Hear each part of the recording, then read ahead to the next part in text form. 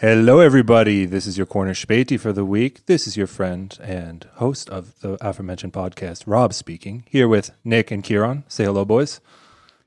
Hello. Hey. And we are joined by returning guest, Tom McGrath. Tom, what's up, man? Great, I'm good. Happy to be here. Thanks for having me.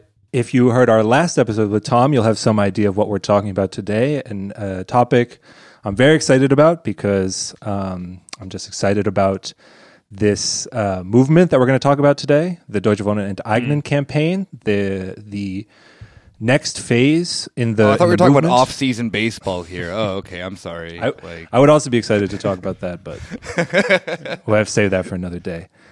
Is starting this week. By the time you hear it, on Friday, there will be the first day of collecting signatures. We're going to get into all of that, but first we have to talk about all of the political machinations, the rent sharks, and everything in between. I will say that we're going to talk more about, it's been almost 2 years since we've had you on, Tom. June 2019, I looked it up. So there's a lot that we have to cover that's happened since June 2019. If you want more of the background, go back and listen to the old episode. We cover a lot of, the state of housing today and what it means in regards to capitalism and politics. If anyone wants to give a quick shout out to, a point you want to make again that we covered on the last episode, I would just say I've been thinking a lot recently, considering, I don't know what they're calling it now, a K-shaped recovery or V-shaped recovery, but whatever depression we're in now, had me thinking about how much, we talked on the last episode about how so much of the housing stock, the public housing stock in Berlin was sold off after reunification, but how much 2008 and the debt crisis really accelerated that process. And so there's something, fitting that we're in a similar moment now, and the fight for a right to housing and a right to the city is heating up. Yeah, I just to kind of, piggyback onto your thing before we go into the episode is that I don't think that I've thought about housing more in this last year with Corona and stuff like that, because of seeing then potential projects of projects is giving it too much credit, but the discussions of things like rent relief in certain countries that then was done, France had it for a brief amount of time, Ireland as well. Where? Ireland. Oh, okay. Yeah, cool. Yes. But yeah, the fact that then that discussion ended up pretty upfront, I think kind of proved a lot of what we were talking about then last episode, kind of the theoretical basis behind the idea then of rents are rents, that they are these things that are just sucking you dry for a commodity that is pretty much just made up. And yeah, and I think that we saw that in Corona, and it's really been just kind of at the focal point of just acts, Berlin especially then too, just with the housing situation here, new homelessness that then has become much more of a problem. Seeing it then when I saw friends, posting things like Kältebus, in Berlin and whatnot, and just kind of thinking to myself continuously of damn, this shit's all I don't want to sound dumb, damn, we live in a society, but it's just like access and lack of housing. It just seems like such a absurd thing in the society that we live in. The only thing that I'll kind of referenced from the last time we had Tom on back in 2019 is the very dumb, convoluted joke of Greek Geralds that we arrived at, which was Gerald from Hey Arnold being Greek and also complimentary with your apartment. I can't really remember how we got to that point, but I'm going to eat a burger now, and then when I'm done eating that burger, you better believe I'm going to be bringing up Greek Gerald again. Yeah, I think when it comes to this topic, I think, in times of crisis, it really tends to kind of draw out and show the contradictions not only between the haves and the have-nots, but between who has the power to essentially weather the pandemic, So money is always kind of a shielding factor in any kind of pandemic. And on top of that, it's okay if you're able to have a stable rent situation based on a stable income situation, you can just kind of hole up in your spot and hang out for the entire duration. I couldn't. Or you can go to Cancun. You can go to Cancun, yeah. And I think this is really kind of one of the big contradictions in the way that housing is treated at the moment, because, it is a commodity. It's a financialized commodity as well. My favorite thing, I think, in the last few months or so has just been following that Zentralimmobilienausschuss newsletter, which is like the umbrella lobby organization for real estate in Germany at the federal level, constantly asking for demanding actually that the lockdowns be ended, because they understand at a deep level at some point that their work is not productive, and that they essentially have the trump card over everybody else. So if stores are not open, they can't make the money they need to kind of support their lifestyles. But it's very clear that it comes off of the back of people who are system relevant and that are essentially working in stores, essentially. Yeah. I just kind of like to point to the beginning point, a part of your point that you made. That was a lot of me saying point. There was an interesting article that I saw that came up. I don't know if anyone else saw it. That was I believe it was in Bloomberg, of that how who is affected by corona. Like, that's the thing that's really funny coming from like a liberal paper, is that they don't have like the nuance sometimes. And they were talking about, look at all these cool people who are going and doing their home office in like Belize, or in spending $70,000 a month to live in the pandemic, but then kind of work from home while on vacation. And I think nothing stuck out to me more that point exactly than this massive class divide of I'm doing home office, but I'm, chilling, on the beach in my own private resort. And that became so normal for a very specific class of people. So just a little, tidbit of that we do live in the dystopia that we are told is on the verge of happening. Those class divides are so extreme right now. I think that we can just, blatantly see it in the pandemic, especially. Yeah, we've alluded to it already. We are talking about, or we're going to end today talking about the Deutsche Wohnen Enteignen campaign, what you can do to help. That is collecting signatures to get a referendum on the ballot for this year's elections in Germany, and I mean, for those voters in Berlin. But I think we're going to spend the entire episode before that talking about how this is more than just a strictly electoral project. This is, I think that this campaign shows how broad this fight is, and how many aspects to life it touches, and how it can serve as a vehicle for perhaps something more than electoralism, something longer lasting. So I guess we should just go ahead and get into it. The political interest, I should say, which is the Mietendeckel law. So this happened, I think it hit the news pretty quickly after our last episode. I don't remember the exact date. Long story short, Berlin passed a Mietendeckel law. Tom, I'll let you explain the specifics, but I want to ask you basically what's in the law and how does it relate to the Deutsche Wohnen Enteignen campaign? What aren't all the problems done now? No. So the Mietendeckel in English, it means rent cap. I think it was passed essentially in January 2020. Was it? No, I'm sorry. I think it was. Was it July 2019 or was it?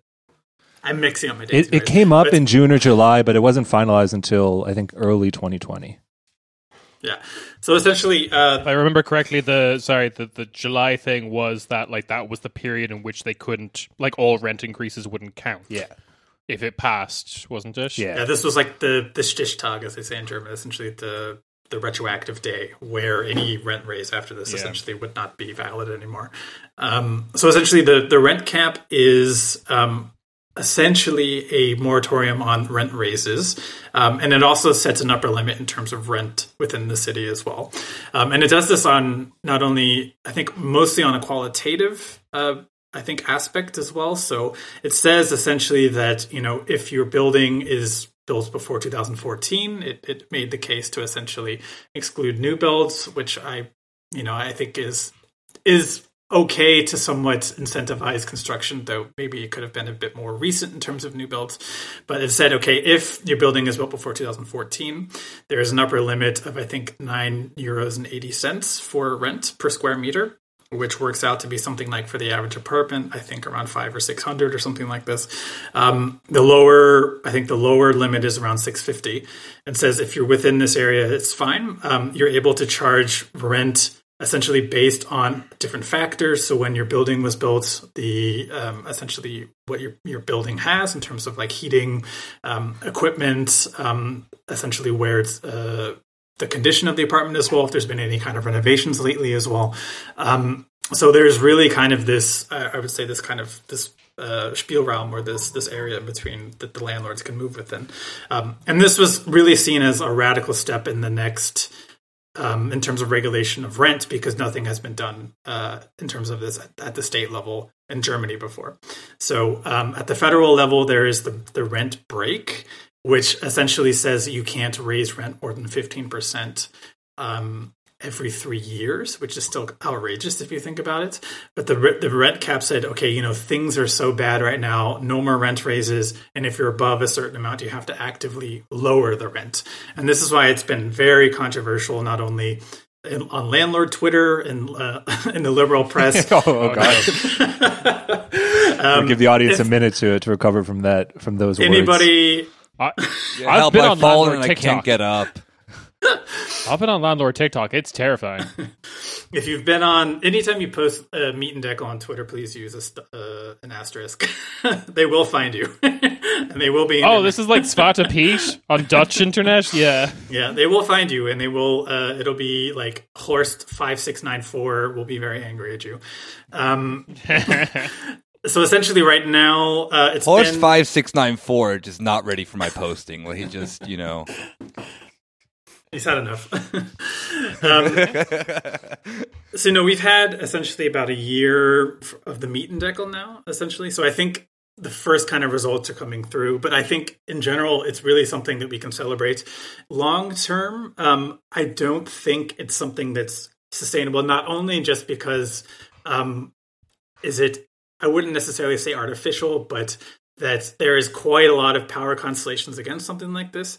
And I would not essentially want to trust the political will to enforce something like this. So for me, our saying is essentially that if you were able to take more apartments into public hand and make them nonprofit, this would be a much better power constellation rather than having a law that would have to be renewed every 5 years, and essentially you'd be at the arbitrariness of a coalition or the political will of the governing coalition. Sorry, I just have one thing before we move away from Meet and Deckle and stuff like that. Is and maybe Thomas would know a bit more about this. Is the terrifying rise of a thing now called Wunschmiete? Because for anyone who doesn't know, I do not know about this, and it sounds horrible. Please elaborate. Yeah, it's also known as Schattenmiete or shadow rent. Yeah. Oh, okay. Yeah. So it's wish rent sounds a bit nicer than shadow rent. Shadow rent sounds like some Yu-Gi-Oh bullshit. So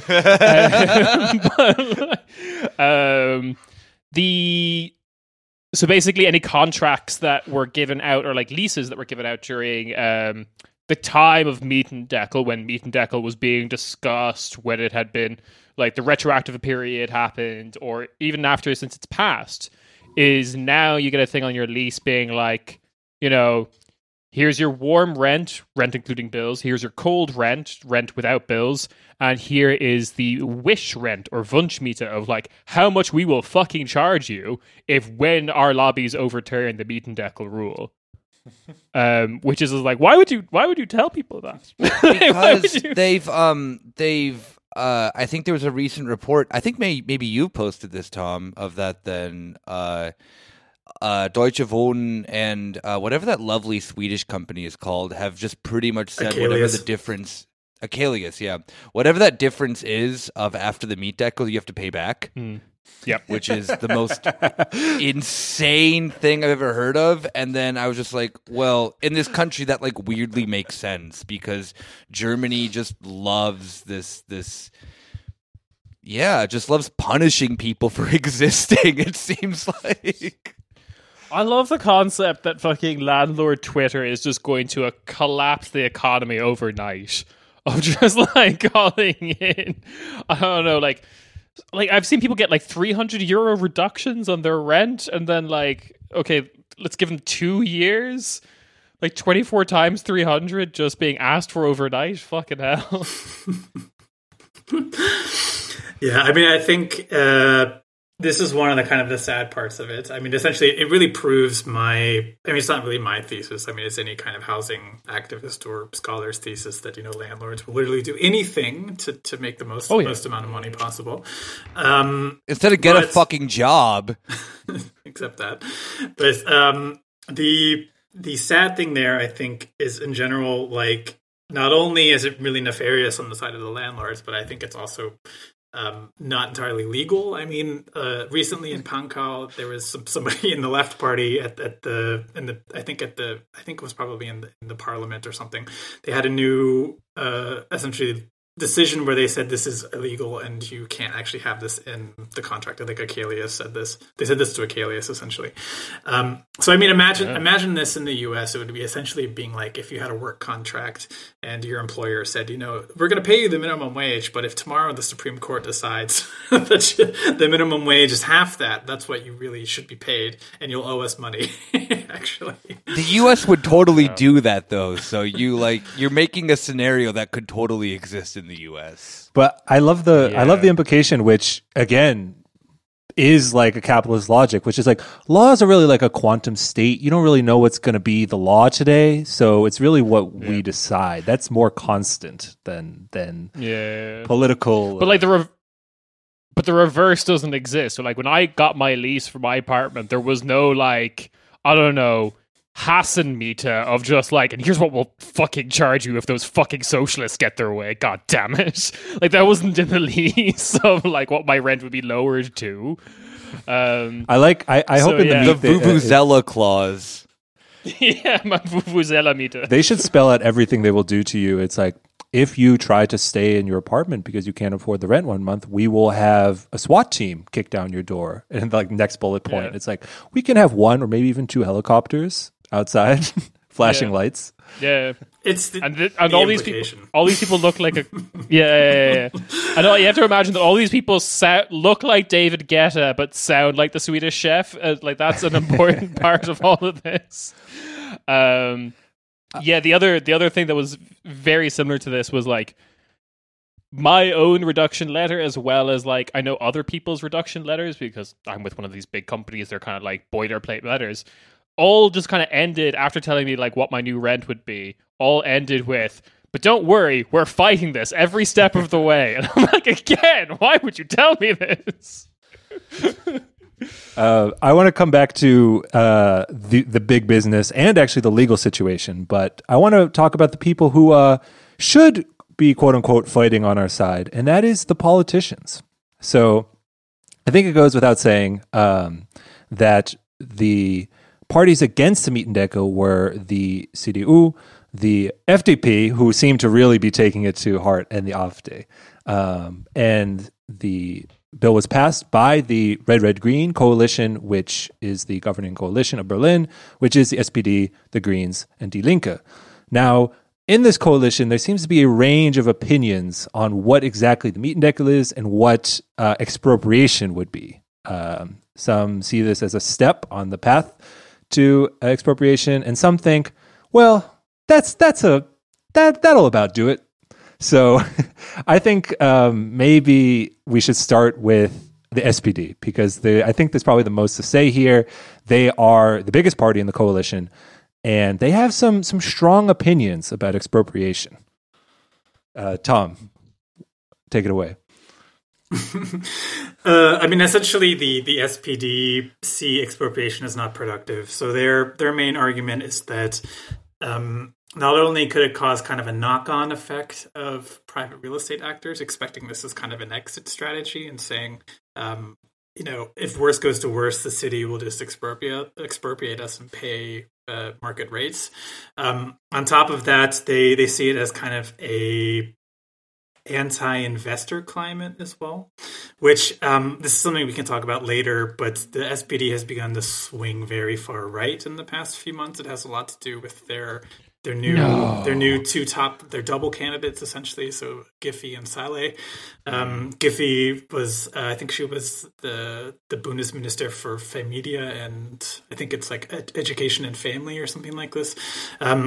It's interesting how I really enjoy how the SPD really kind of parachutes people in for these roles. They're just kind of like, oh, your next step can be mayor of Berlin, essentially, and your ladder to chancellor, if that ever happens. Essentially, they are taking a very kind of middle ground triangulation strategy, which is, kind of par for course for social democrats in the nowadays. In terms of Enteignung, I think the current mayor probably said it best. They had their Parteitag, or their Congress, where they voted on it in 2019. And Michael Müller essentially said, when Rutsby Tahiri, who is one of our campaigners, announces the class war, we stand up and we say that's not our way. So, I think that really kind of summarizes what kind of politics the Michael SPD Müller loves just like putting his foot in his mouth all the time.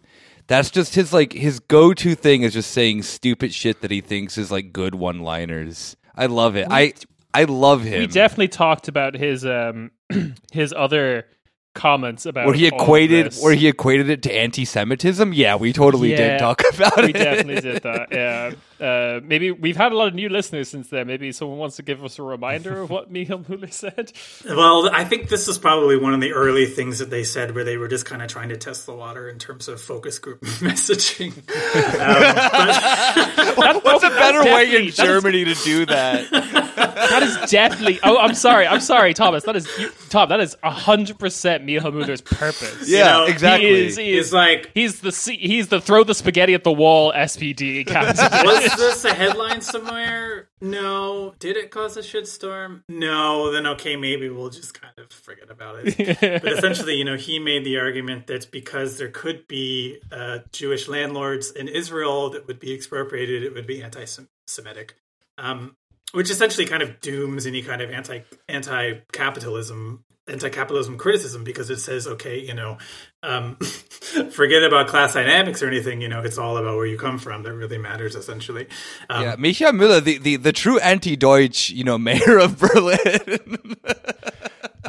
What we're talking about, I think the SPD has refined their message a little bit. I have a quote here from the date of that Parteitag, from the very Franziska Giffey, Miss Giffey, who back then was not, I think at the moment she was in the running to be the mayoral candidate. Anyway, she was not yet the candidate. She's mayor of Neukölln, isn't she? Or she was? She used to be. Yeah. At this, she's just a regular representative. Anyway, her quote. My former mayor. Got to show respect. Yeah.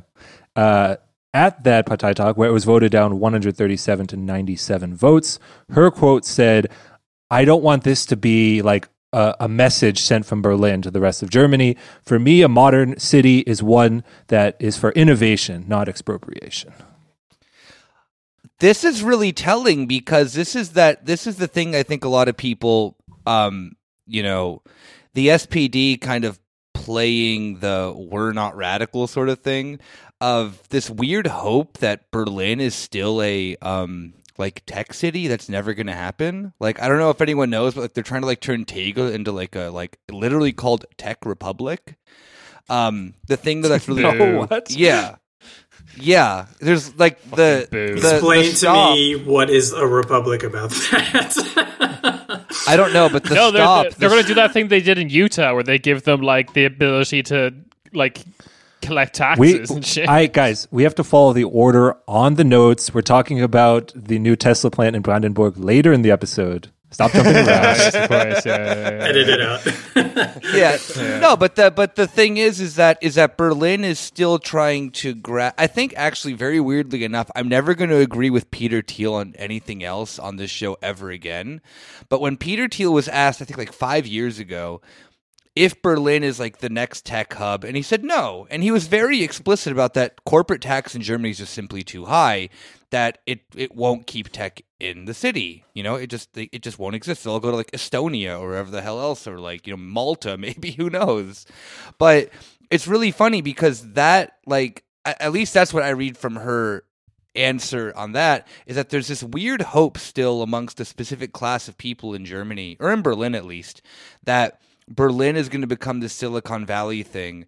And yes, like I said, Tegel is the stop is now called like City Tech Republic or something like that. They're really trying their absolute, like, they're giving like the last hurrah to make Berlin into a startup city that it can't become, because startups don't like German corporate tax law, which is like kind of good for us in that sense, I would say. I can say two things about that, because I'm fortunately in this space. People tried to make they really tried to make Silicon Alley like a thing, but like it's not really. But like, there's also like this weird assumption that like tech people in Berlin would not be left leaning, because my impression so far is they run the range of Greens to Die Linke, unless they're in fintech, in which case they're all psychos. But like, then they're all FDP voters, yeah. Yeah, then they're all FDP voters. Yeah, they are. It's just like Christian Lindner like probably made N26 in a dream. But like, well, I used to work there, so I can give you some stories. But anyways, yes, let's not do that. Bonus content. The bonus definitely behind the paywall. It's this very strange thing of like, Germany is also just like way too diffuse, because even though Berlin is trying to do this, so is Hamburg. Like, so is like any other major city in this fucking country, because there's too many. I think my early hypothesis of it was just that there was a Berlin discount, and this was something that was known for a very, very long time, that rents are cheap so you can afford to pay your workers less. Yeah. And that's changing. So, I mean, it's like the SPD is really shooting themselves in the foot if they're like, okay, we don't really give... Wer hat uns verraten is that lovely old German saying from, the German Civil War, or the German Revolution, whatever you want to call it. Yeah. But, I mean, my problem with that is essentially that, of course, salaries have not kept up, but you're still getting these rich kind of in-movers that are coming to work for these companies that are scaling up, essentially. So, they're Schwabians. I think in terms of the startups, there is all kinds of class dynamics that are mirrored inside these companies. So, it's really like everything is kind of like a reproduction of dependency theory within different structures. So you have the people in customer service who are all very left-leaning, up to like the very low product managers. And when you get up to the mid-management C-level, they all have their own apartments, so it doesn't matter. So, you might be able to convince them to feel a bit moralistic about the situation, which I have done in the past. But that kind of ends at a certain point where the financial interests start to be threatened. Speaking of that, the Greens. So, as I understand it, that they are a little split on this issue. They're not as bad as the SPD. There's some about everything in their party currently. It seems like the leadership is kind of closer to the SPD. Mietendeckel's good. Stop this expropriation talk. Whereas more of the voters are leaning closer to the expropriation, the Deutsche Wohnen Enteignen movement. Would you agree with that assessment? Yeah, for sure. I mean, it was really what happened on their party congress about 2 years ago, where they essentially, the voters of the people in the party voted, I think significantly over the majority for expropriation, but all of the people in the leadership positions were somewhat hesitant to give full-throated endorsements of it. And they've tried again to kind of, I think, straddle the gap between there. So we had some talks with them recently, and they've essentially, and unfortunately, been playing kind of the same tune since then, that there's not enough qualitative criteria for expropriation, which is interesting because there's a legal argument behind expropriation that's kind of anchored in the German Constitution. There isn't really much of a qualitative criteria for it in the German constitution. So it's interesting that they're arguing this. But they're saying that we, with the quantitative number of 3,000 apartments, are not actually distinguishing between good landlords and bad landlords, as if that's possible. But yeah. Anything you want to say about Die Linke? As I understand it, they've been behind the Deutsche Wohnen enteignen campaign. I mean, adding support. I mean, is there anything else about like the political situation or like what we should take, maybe a sign we should take from the political discussions? I mean, just what I want to add is like, maybe this is obvious to everybody, but like, you can shift the political terrain with yourself. You know, maybe we forget that sometimes, but like you can scare the Greens and SPD into doing stuff that helps you. Maybe you can do it again. Sorry, but yeah, is there anything you wanted to add about Die Linke or anything else? I mean, I think it's kind of, it's probably not cliche to say this, but I think that Die Linke generally has their ear closest to kind of like the pulse on the street movements, essentially. They're always very quick to take over kind of demands from grassroots movements, which I think is really great. I think sometimes there's a danger of them taking it a bit too far and seeing as making something that's their own that really came from kind of the streets. I think the danger there is somewhat of kind of disillusionment when it comes to people that are on the streets. But of course, you have to have these parties in the parliament that are actually able to appear there and make the case for stuff like this. But I think, it was interesting when they had the Europawahl or the European elections where they had a poster with our campaign on it, and it was just like, okay, what does that have to do with European elections? Don't get me wrong. I think they are part of the coalition. You know, they're one of our partners. You know, they are very active and they will be very active in collecting signatures as well. I think in general, though, it's great to have this, but I think, they really wouldn't have this if it wasn't for the support in the streets and the actual grassroots infrastructure that was already there, essentially. Yeah. On just one quick note, I know that, going back to the Greens is my favorite topic currently in Germany right now.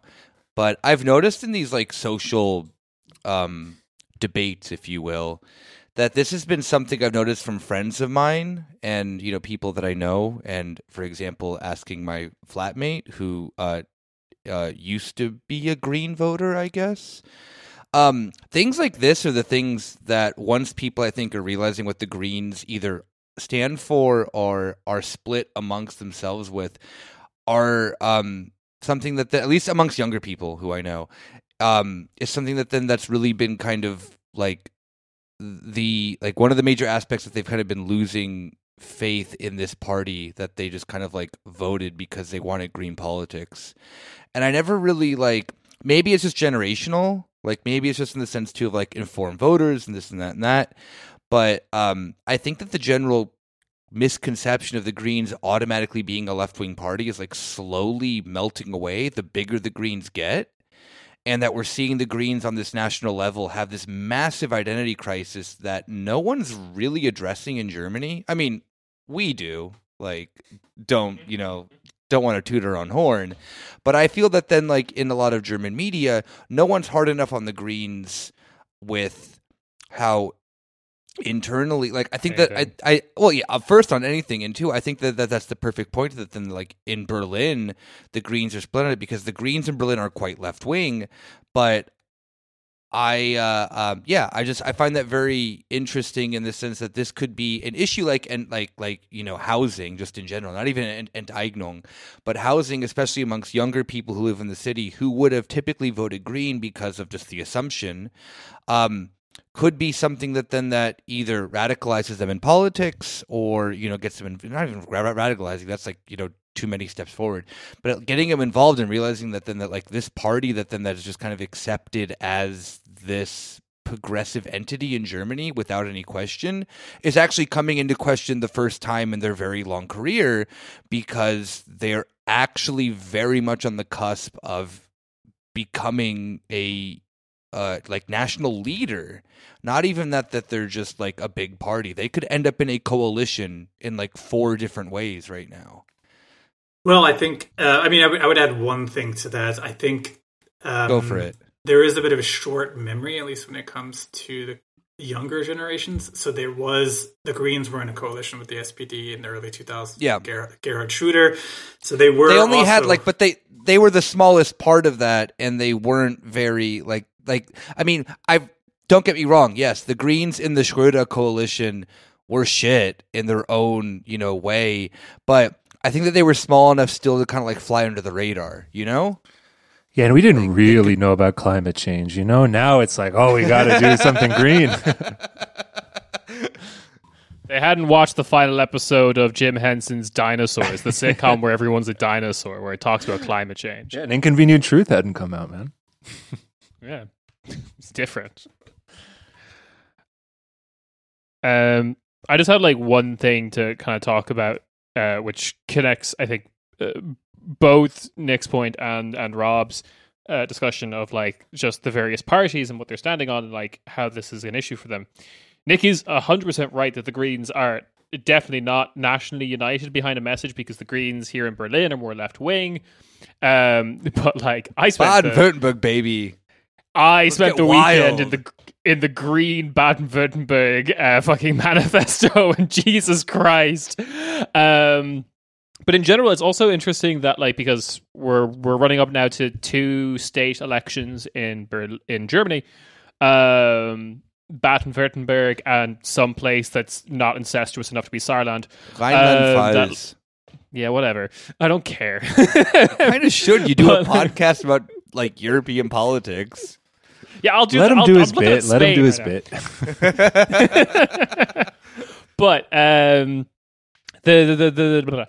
the thing is that this whole Mietendeckel is in every party's manifesto. It has really driven the conversation nationally, which leads to some very patronizing ass posturing from parties like SPD, Greens, and Volt. These kind of vague links, vague left kind of parties of a lot of I saw the same comment come up and up again. It was that might be well and good for Berliners, but us here in Baden-Württemberg, we think rent situation is fine, and we definitely don't need to be doing any of this expropriation or even a Mietendeckel. They're probably not wrong, though, because no one's fucking moving to Baden-Württemberg, so you're not having the, rent skyrocket within a couple-year period. Yeah. Doesn't mean that it shouldn't exist, though, Before the Mietendeckel, I believe Berlin was the fastest growing rents in anywhere in Europe. Not the highest, but certainly the fastest growing. Number 1, baby. At least for property, I think rent as well, but for property values, it was in the world the worst, actually. So it was 20% per year, something like this. Worst, best, it's all perspective. Best being shit. Best return for my Riester rente, Yeah, right. But basically, you can go finish, Kieran. No, I was just saying that it's pretty cool to see that this stuff that when I first arrived in this country seemed very local, Berlin politics. Still largest city in Germany or whatever, but is actually having an impact in both Baden-Württemberg and Rhineland-Pfalz. Rhineland-Pfalz seems they're not even trying to dissuade the message, but I think there are people on the ground in Baden-Württemberg that are yeah, maybe this is cool, because Die Linke in Baden-Württemberg is supporting it. I can't imagine Stuttgart is necessarily super affordable to people who want to live in Stuttgart. There's a huge Daimler factory in Stuttgart, but I'm sure they're not doing so great with the rent. But I think, I think this is an interesting point because, in general, this is something that goes into kind of the importance of these battles, and at least when it comes to legislative and electoral wins as well, because it kind of opens the door for what is possible at other local levels as well. So, I think it's really great to have Berlin as kind of a lodestar for the rest of the country as well, because it says, if you're able to have a broad coalition or people on the ground to force through stuff like this, anything is possible. It's really kind of this real existing, I hate to say socialism, but it's something that has been seen as a success and is working. Yeah. I think that it's also something too, very much to give credit to Germans as maybe not Germans, but Germany, is that the thing that I think people do get the most involved with in this country are local politic. Like, I've never seen a group of people get so like involved in that since I moved to Berlin. Maybe it's a Berlin thing, maybe it's a Germany thing, but I think it's overwhelmingly like a Germany thing. And something like this movement, like the Enteignung, Mietdeckel, all that, starting, in the metropolitan city that then Berlin is, people sometimes have a problem with that. I don't really care. But the fact that this has then now been implemented within local politics all over Berlin, I would assume that then that means that then the people in other states are then also probably taking this question much more seriously then, right? Because Germans have a somewhat they care more about what's happening within their own city, I would say, than like, at least from my experience within the United States of, where I've lived and whatnot. Yeah, I agree. I mean, I've just been trying to like Deutsche Wohnen Enteignung has just been like a big kind of eye-opener for me, and just like I constantly tell any remotely left Irish friend about it, because Ireland's rent situation is particularly fucked, but it is just like, look what they're doing. Do this back home, please. Do it. I mean, we're three Americans and someone from Ireland, all who live in Berlin, but like there is a little embarrassing childlike wonder being like, oh, you can actually do things with politics if you get enough people together. Right? And I mean, you nailed it, Tom. I feel so stupid here. It's not like, there's like hostile parties, there's like supporting parties, there's even something like, but like, that's not that is not, they are the mountains, not the tectonic plates shifting underneath it all. And like when you realize that there's like, you can actually like that there's something going on underneath the surface, it's a very good feeling. And I mean, Deutsche Wohnen und Co. Enteignen is part of it, but there's housing organizations, there's people being organized in tons of different groups before the Deutsche Wohnen Enteignen campaign that have like fed into like a lot of this moment that we're in now. So just feels good. For sure. I mean, I make this point in the article that I wrote, that essentially, we're really the product of a huge year-long, decade-long struggle for affordable rent and a livable city. Berlin for the longest time was seen as kind of a refuge, not only in West Germany, but I would also say across the world. Essentially, it was this kind of showpiece at the center of this ideological battle between East and West. So, Berlin had a lot of subsidies. They had a lot of social housing for years and years and years. Also, the population went down, so it was affordable. But at the same time, it was the city where you could have a good life, and you didn't need to make a lot of money. And because of that, this kind of radical politics really gave birth to itself, because you didn't have to work, Singapore, London hours in finance or something to get by. You could really, get by doing something that's really late in the production. So I think Berlin was actually, they had some like industrial stuff in the West that essentially was at the end of the productive line. So they were putting together stuff, but all the big companies left Berlin. So essentially, if you were working there, you weren't making a lot of money, but people were able to have this life where they could afford to live there. But also experiment in communal politics, experiment in different ownership situations as well. Berlin has over 200,000 apartments that are co-ops, so Genossenschaft. And so, it's material basis for things that isn't necessarily possible in other cities, because it's been financialized for decades.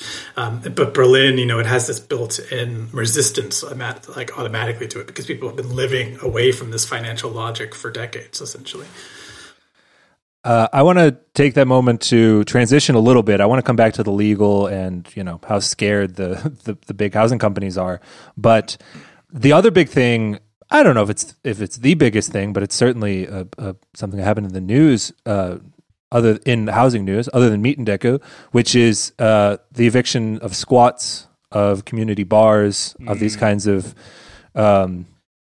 solidarity locations. The biggest is probably the Liebig 34 squat. But Tom, I know you wrote about Syndikat in Neukölln. And this happened, I think Liebig was in October of last year and Syndikat in August of last year.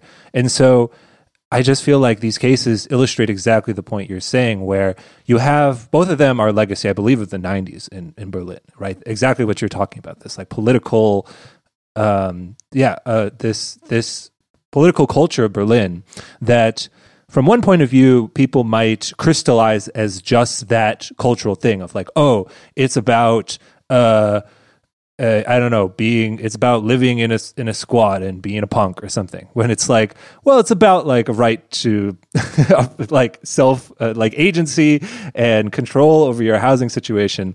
And I feel like it's certainly not a coincidence that the intensification that rents, I mean, we didn't even say it at the beginning, but there's one report that there's the Mietendeco, but like and I gotta quote it exactly. So I just feel like there's certainly a confluence here where we have, the threat of rising rents in Berlin, and we have a crackdown, more evictions of these, I would say, certainly icons of the city, at a moment where there is a renewed movement for a right to housing and a right to the city.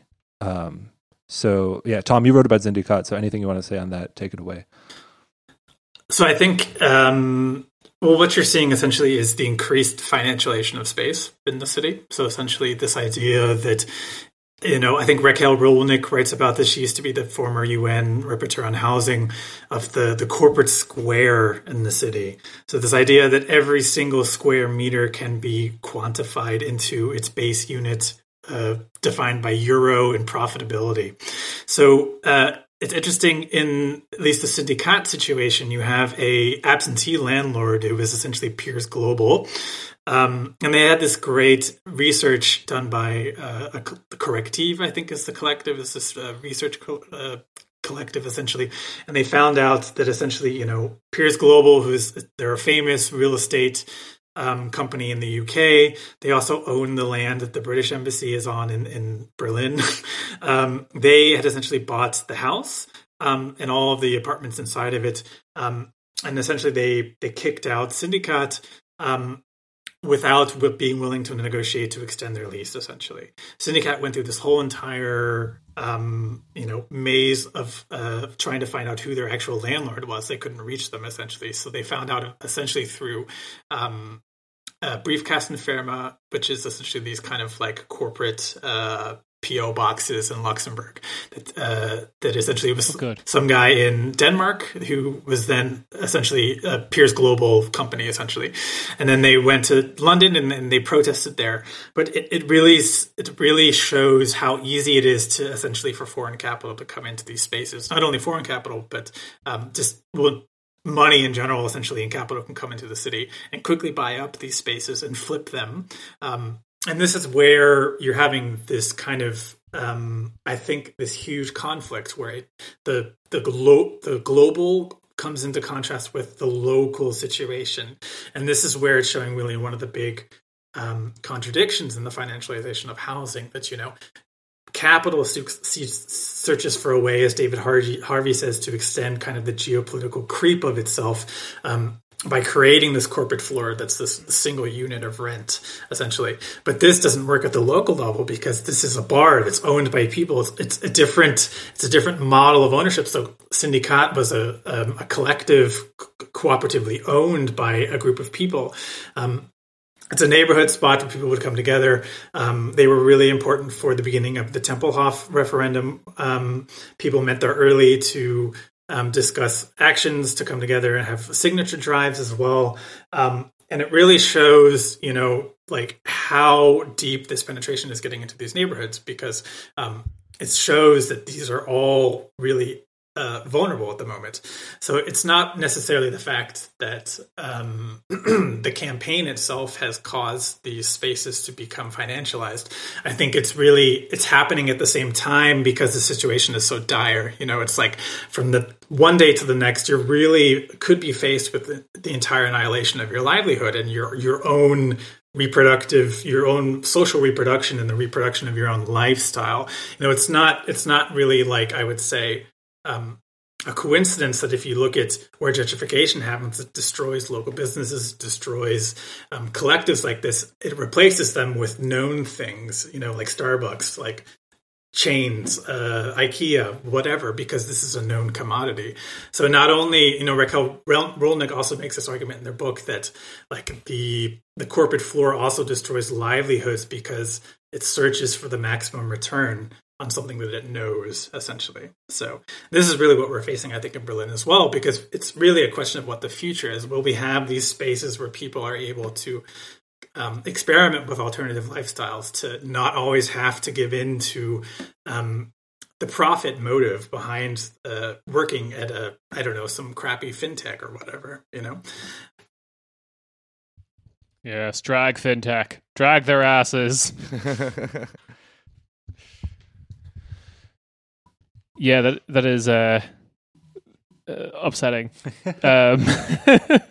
But also, I just want to say the point of like people who've come at us from the left being like, "Why are you talking about Europe? Are you pro EU?" It's like, no, we're not, because a cool place in Berlin was bought up by some fucking Danish asshole and like who obfuscated his wealth, and they had to go protest it in London. You're making up people who hate our show.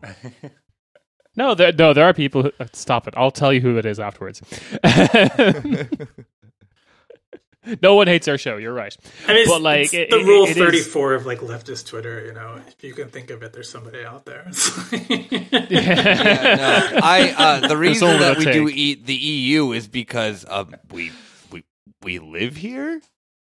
Yeah, I guess that's. But it's still like it is. It's a great example of how fucking interconnected this is. No, of course. I hate it. Yeah. That's actually, if you don't talk about something, it will go away. So if I never talk about the EU again, it just disappears. Cool. Yep. All right. Done. It's like Santa Claus. If you don't believe in it, they lose all their power. This is just a like I'm only going to talk about everything outside of the European Union. Then let's go, baby. This is a Croatia podcast. Croatia's in the EU. Are they? Yeah. Yeah. Okay, fine. Serbia podcast then. Yeah, Serbian podcast. Let's go. This is a Kosovo podcast, all right? Serbia doesn't exist anymore. You can never enter Serbia now. Wasn't planning on it anytime soon, but... So, Tom, you mentioned the protests around Tempelhofer Feld. Are there any like movements that you want to that we should discuss in particular? Because there was a movement in Kreuzberg about a Google office coming in there, and ways to combat gentrification. This is something that's been going on in Berlin for quite a few years. I mentioned already the Elon Musk situation with the factory in Brandenburg. I don't know if anyone has anything to say about any of those topics. Please be my guest. Well, I know I can at least mention Berlin versus Amazon, which I think is a really great initiative. So this is something being put together by the Tech Workers Coalition, and I think they're great. This is a nice struggle, just I think in general, to talk about like what the dynamic of Berlin is and what we think the future should be.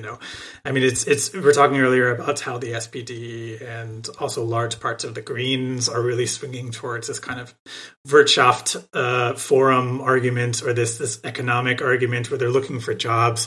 But the real argument should be like what kind of jobs are these, and like why would we want to invite somebody who's ultimately extremely hostile to the city and its development, like into the heart of the city. They want to build this huge massive tower in Friedrichshain right next to the East Side Mall, which is this monstrosity. But I think what could go wrong? What could go wrong? Having these struggles really shows that the people in this city, and it's not just the native Berliners, but also the people that moved here. They came here for a reason, or they've lived here for a reason because they know what the lifestyle is like. I know I'm clearly like widely generalizing. There's a lot of people that struggle in Berlin that probably don't like the city. There's a lot of homeless people, but in general, I think there is a lifestyle in Berlin that is worth defending. It's a normative thing. So this is also why I get very alarmed when you read in the SPD Partei program, or the party program, that they put themselves on the side of the law and not the anarchists that were protesting Liebig 34 or whatever. And I think, this is one of the ways where you can slow down kind of the spatial creep of capital and this kind of tech takeover of the city, where, the local comes into contrast at this huge like I would say battle between the local and the global capital that is Amazon, that is Tesla. You can essentially quantify any space, but the people around it are what make the space special. So if you have this huge rebellious scene, it's at the end of the day, it just might not be worth it for these horrible toxic investors to come into the city and buy it up, because you make it that much difficult for them. And that's why this is so important. I think what like the way I think about it, and the reason I talked about like the like punk culture at the beginning of this little segment, is that like it's a classic case of like reversing the flow of like the cultural and the political, right? Like people just assume, oh yeah, like the reason that techno was so big is because, well, they must have just had some creative people here, had some people thinking outside the box. When it's like what you want to keep isn't even necessarily like a certain cultural template. It's the right to like your own self-expression and like what exactly people. I mean, a lot of people who move here, a lot of people who think of Berlin, try to think about. And it's not like it's impossible to turn back the clock. I'm sorry if this hurts anyone's feelings. The 90s aren't coming back, but the 2020s will be like, the hope is that you have the like political infrastructure and the political organization to create your own 90s. It doesn't have to be the 90s, but it will feel like good. Kieran and I can still make our new metal band. Excellent. It will be beautiful. It will attract people all around the world coming to the site of where the new metal was created in Berlin. If we have stable housing and can live a good life and express ourselves here. I believe in it. We'll the moment where new metal comes back. The new metal is coming back. Me and Nick are going to make a band. And we're going to collab with. I know, but we're doing it here. We're doing Berlin style. We're going to collab with Tom so we can recreate System of a Down's Prison Song, but with like rent statistics in the city of Berlin. I've been working on my growl. All right, I was a metalhead back in the day. Yeah. All right. This is like a little unknown fact about me. All right. For all of the Späti listeners out there in the world. All right. So I think people who like follow me on like Twitter or on Instagram know that then like I very much like death metal. And I used to record the demos for bands I was in, and I would have to record the vocals, which then meant that I got very good at doing death metal vocals. Nice.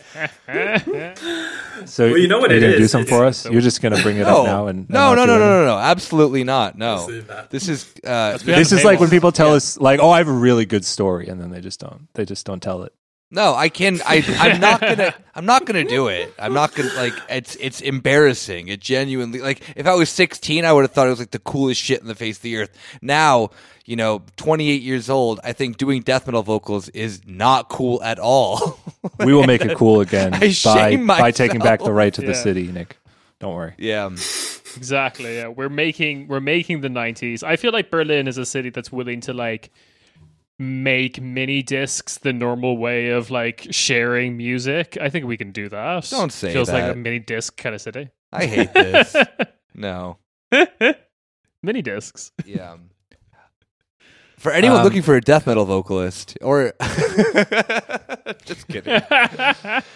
Tom, I wanted to ask you about something we skipped earlier, which is the legal situation. So I know there's a lot of argument back and forth over whether, you mentioned it already, that there's a clause in, I believe, the Berlin Constitution about expropriation. What is the legal argument back and forth? I know that the Red Green Coalition is waiting on a judgment from the federal court about the Mietendeckel law, and I think that's supposed to come this summer. What's the legal overview here? What could this all be for naught? Do you mean the Mietendeckel, or do you mean expropriation?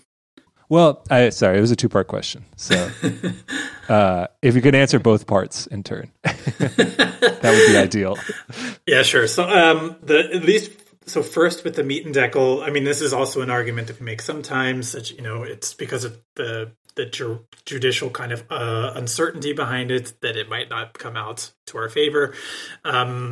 expropriation might be the better long-term solution. But essentially the argument is a federal competency versus state competency argument.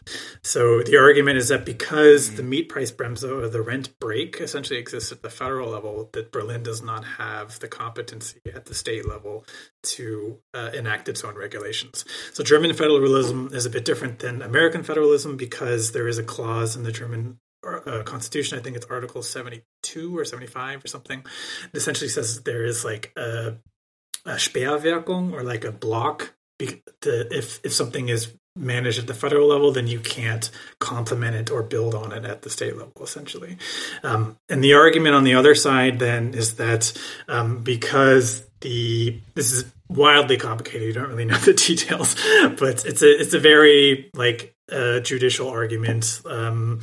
Essentially, that because the Mietpreisbremse or the rent brake is actually all about controlling private law contract, so like the amount of how much the rent can go up, versus the Mietendeckel, the rent cap, is controlling it at a public level, saying this is the price essentially that you can charge.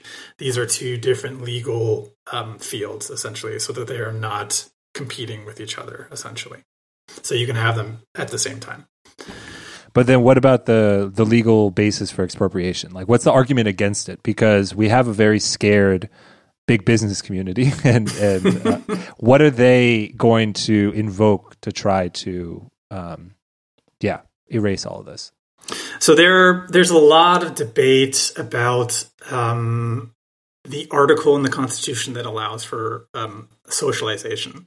So there are two articles, socialization versus expropriation. There are two articles in the German Constitution that allow for both, and they're separate articles. So Article 14 essentially is the property guarantee in the German Constitution that says you have a guarantee to your property. It also says that your property verpflichtet, essentially that it comes with responsibility. And there's, I think in 14.2, or the second subsatz of the Article 14 essentially says that you can be expropriated if it serves essentially the common good. And based on that, they have rules on compensation that says it has to essentially be at market value to give you a proper compensation.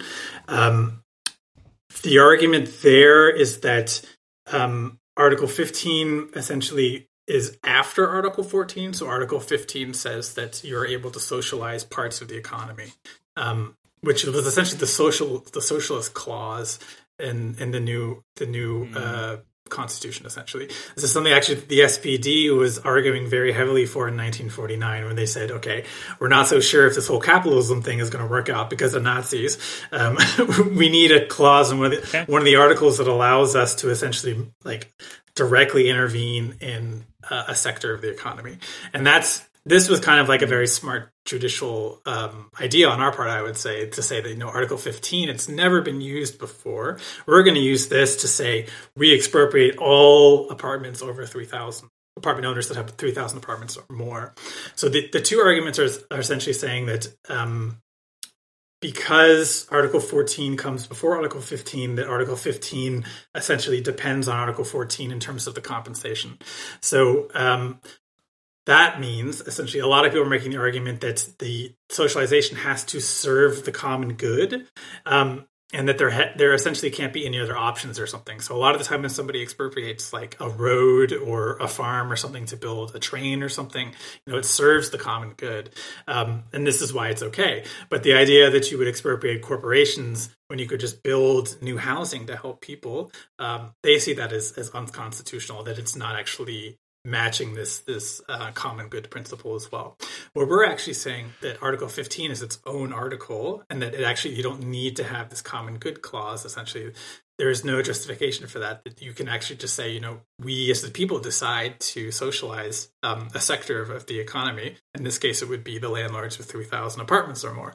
So there is this big disagreement between whether this is okay because it doesn't serve the common good, and the argument there would then be at the Supreme Court whether, if we had exhausted all their options, including building new housing, building social housing, before this essentially, which is kind of wild because if you think about it at the local level, you can make this argument for every single expropriation of a farmer to build a train track. It's like, just don't build a train, have somebody fly, take a taxi. I don't know. It's kind of absurd to think of it that way, where you get down into the granular level there and say, okay, actually, if you argue for this, then really nothing communal would be possible in terms of infrastructure or common held land, essentially.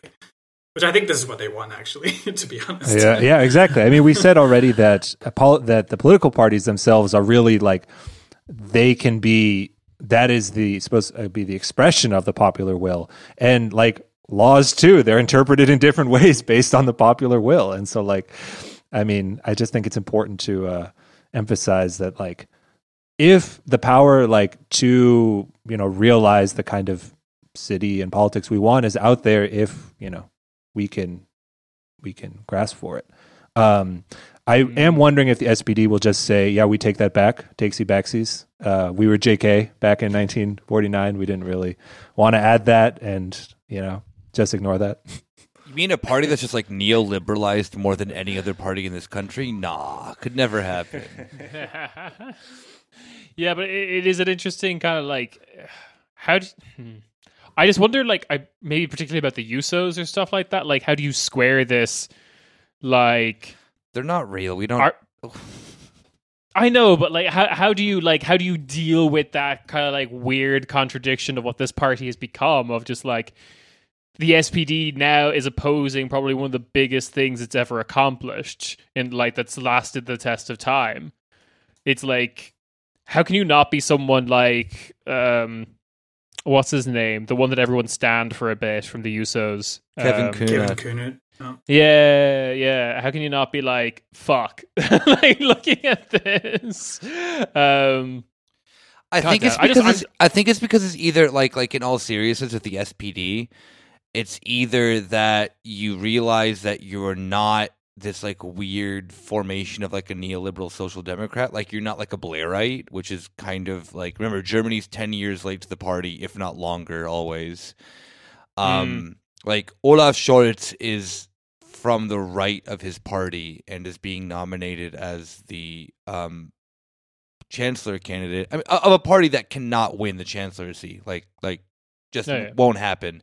But still, like, I think it's like one part, the sense that then that a lot of people just either grow out of it and they're like, oh, this party is kind of sus, or they end up doing the kind of Kunert role, which is that they'll stay in as long as they can as like more or less a Marxist, and then check out and then kind of slowly start developing themselves as a actual politician.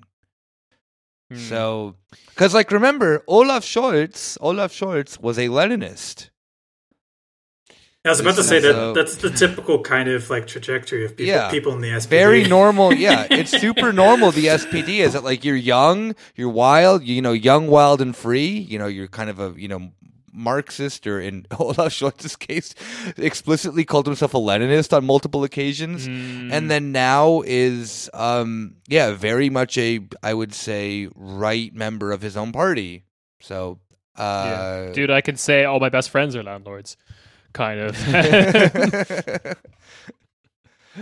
It's just upsetting, and most of it is driven by like, I don't know, a hatred of the fact that they get to call their youth wing party the Young Socialists. I'm just very upset about that. I want that title. I would leave it there with the info section. We didn't talk about Elon Musk, but is there anything else we want to add before we tell you how you can get involved in this very exciting movement that you see us glowing about? Wait, were we actually going to talk about Elon Musk? Well, I don't know. He's kind of related. Well, like I was shoehorning it in. Tesla factory shit. Oh. Yeah. Expropriate Tesla. Yeah. You're next, bitch. God, I was reading about the Hyperloop again yesterday, and I was just like, this is such a fucking dumb. Anyway, the other thing that I think is kind of like would it surprise you that one of the dumbest men on the face of the earth had a really stupid idea? So the one thing that I found really upsetting is the company he made to make the Hyperloop possible, his like tunnel digging company, the Boring Company, actually is successful at like they have made digging tunnels a lot faster and more efficient, and then they just continue to use it for projects that are doomed from the start. It's really upsetting. They actually use it to build the airport in Berlin. No, but they build all these tunnels that are like meant to be for the Hyperloop, and then they turn out to be like, oh, the Hyperloop doesn't work, but these tunnels are too small for like a conventional subway. So I guess this is just a big sewer now or something. But so I guess the question that I'm not sure if it's even worth bringing up now. We probably have to bring it up when we actually go to talk about like Tesla and maybe even Amazon coming to Berlin. But like, how much of this stuff is happening in Brandenburg, like technically and legally, and like that as this weird loophole of like getting around Berlin's slightly more radical politics by just actually being like, now we'll just put it in Brandenburg, but like right up on the border. So like, yeah, because like who controls Brandenburg at the moment in CDU? I think it's SPD. Yeah, SPD, really? Yeah. Oh, fair enough. Very much so. Well, they're not any better, really. That's what kind of the point of this podcast. Yeah, of course. But that's probably for a discussion when we actually do talk about like the campaign against the Gigafactory, as it's called. But like, I'm not mistaken, right? That's going to actually be technically in Brandenburg rather than Berlin. It's right next to the airport. Yeah. It's on protected forest too, which is even crazier. I had to cut down some of it. For fuck's sake. Oh, good. Yeah, I mean, my partner's from Brandenburg, so she complains about this. I mean, you're like hemorrhaging people to Berlin since decades, you know. So I can understand it from the Brandenburg perspective, but yeah, it's unfortunate. But it is this kind of like, I can totally see this becoming the tactic of like Berlin capital or German capital of just being like, all right, so Berlin government has been compromised by the Vuvuzelas. Let's just do everything on the Brandenburg border. Let's just like fuck up Potsdam and whatnot and Oranienburg. Oh, yeah, Potsdam is another interesting situation. There's also a lot of Deutsche Wohnen apartments in Potsdam. I think they also have their own like local movements there as well. So. Oh, good. Yeah, good. All right. We should talk about how you, the listener, can get involved and make this dream we've been talking about for the past hour plus a reality. So this episode is coming out on the 22nd. The 26th is the kickoff date for the second phase when the Deutsche Wohnen is aiming for, I believe, 240,000 signatures from Wahlberechtigt Berliners in order to get this on the ballot in September is the election, right? And almost as importantly, to keep making giant housing companies mad, to keep scaring political parties and everything else we talked about. So Tom, what if people want to get involved, what should they do? Where should they go?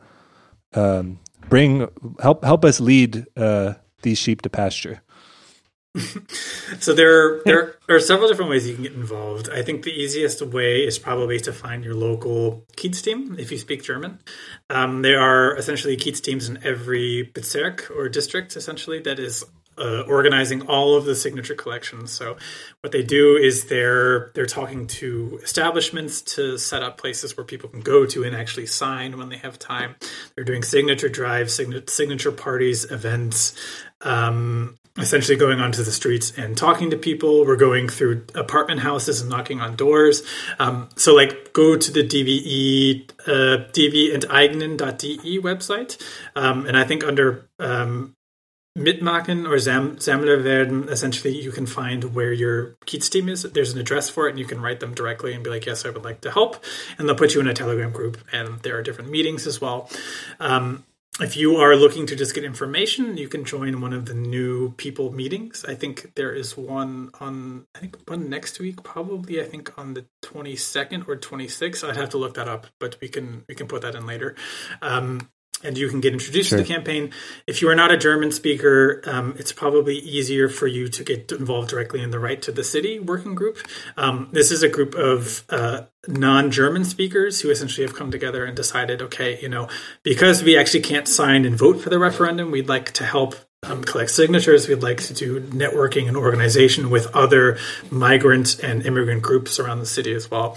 And I think just being a source of actual labor for the campaign is probably the most important thing at the moment. So right now we have 1,000 people that have signed up to be collectors. If we're talking about 240,000 signatures, each one of those people would have to collect something like 240 signatures, which is quite a lot. So the more people, the better. And yeah, I think in general, just doing your part in collecting signatures is a super great way to help.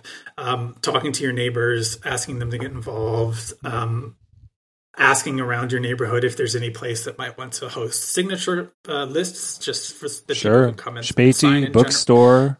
In general, Späti bookstore. I think it'll be important to have more kind of stuff like Spätis and bakeries because of the current pandemic as well. Less stuff is open essentially, but anyway, any of those ways are some really great ways to get involved. And I think it's a really exciting time to actually join the campaign because it's really just getting started in terms of tons of people on the street. So it's going to be really fun to see over the next couple months. Lots of demos to go to, demonstrations, and also in the lead up to the election in September, there's going to be a lot of actual canvassing happening. We're going to be doing telecampaigning as well. So it's a great way to practice your German as well. I don't know if you've ever gotten to political discussions in German, but it's a thing. Mm-hmm. It's fun.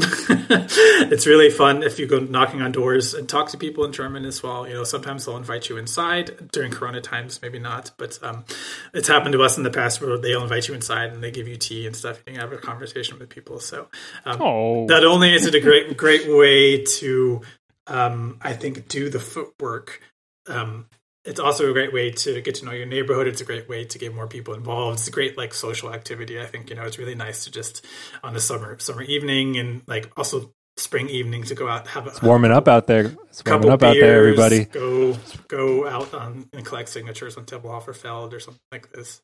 It's really fun.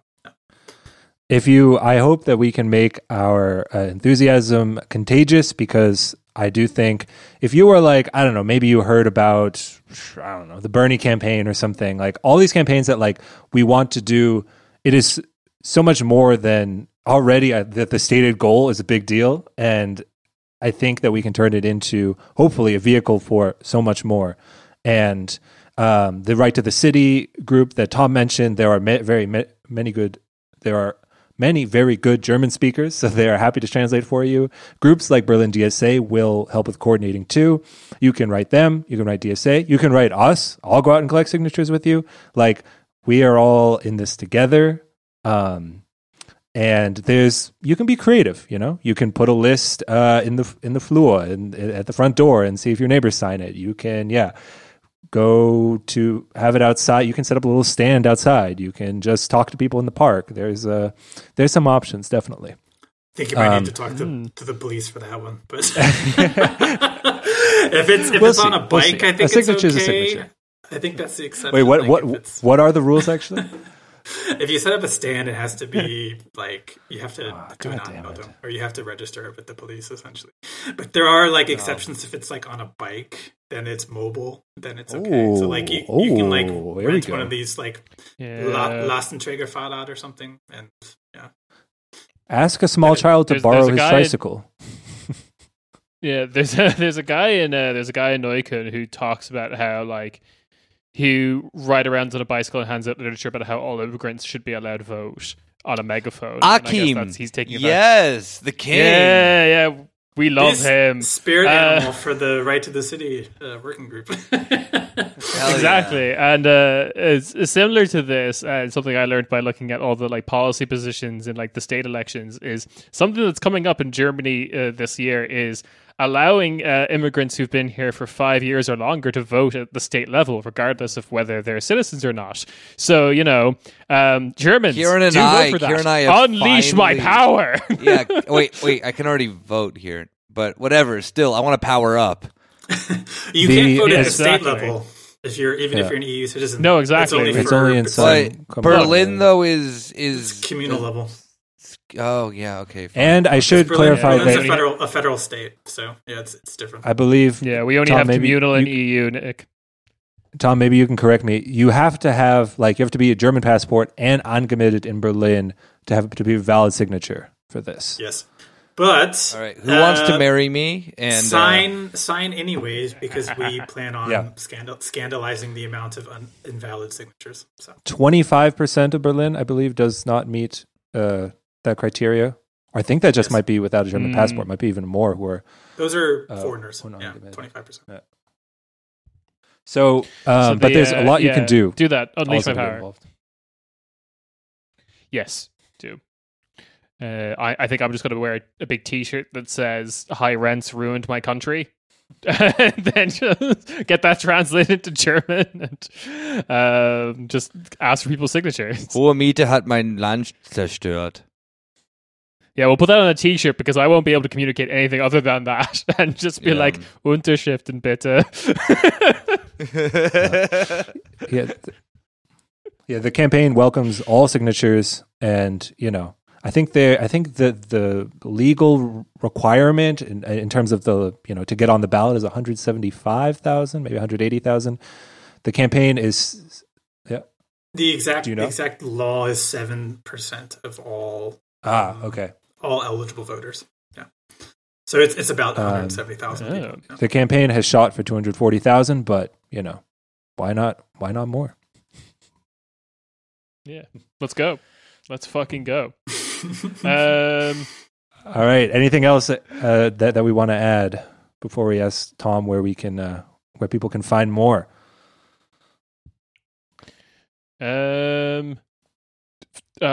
Jesus, Greek Gerald. I forgot to bring it up, but I'm bringing it back.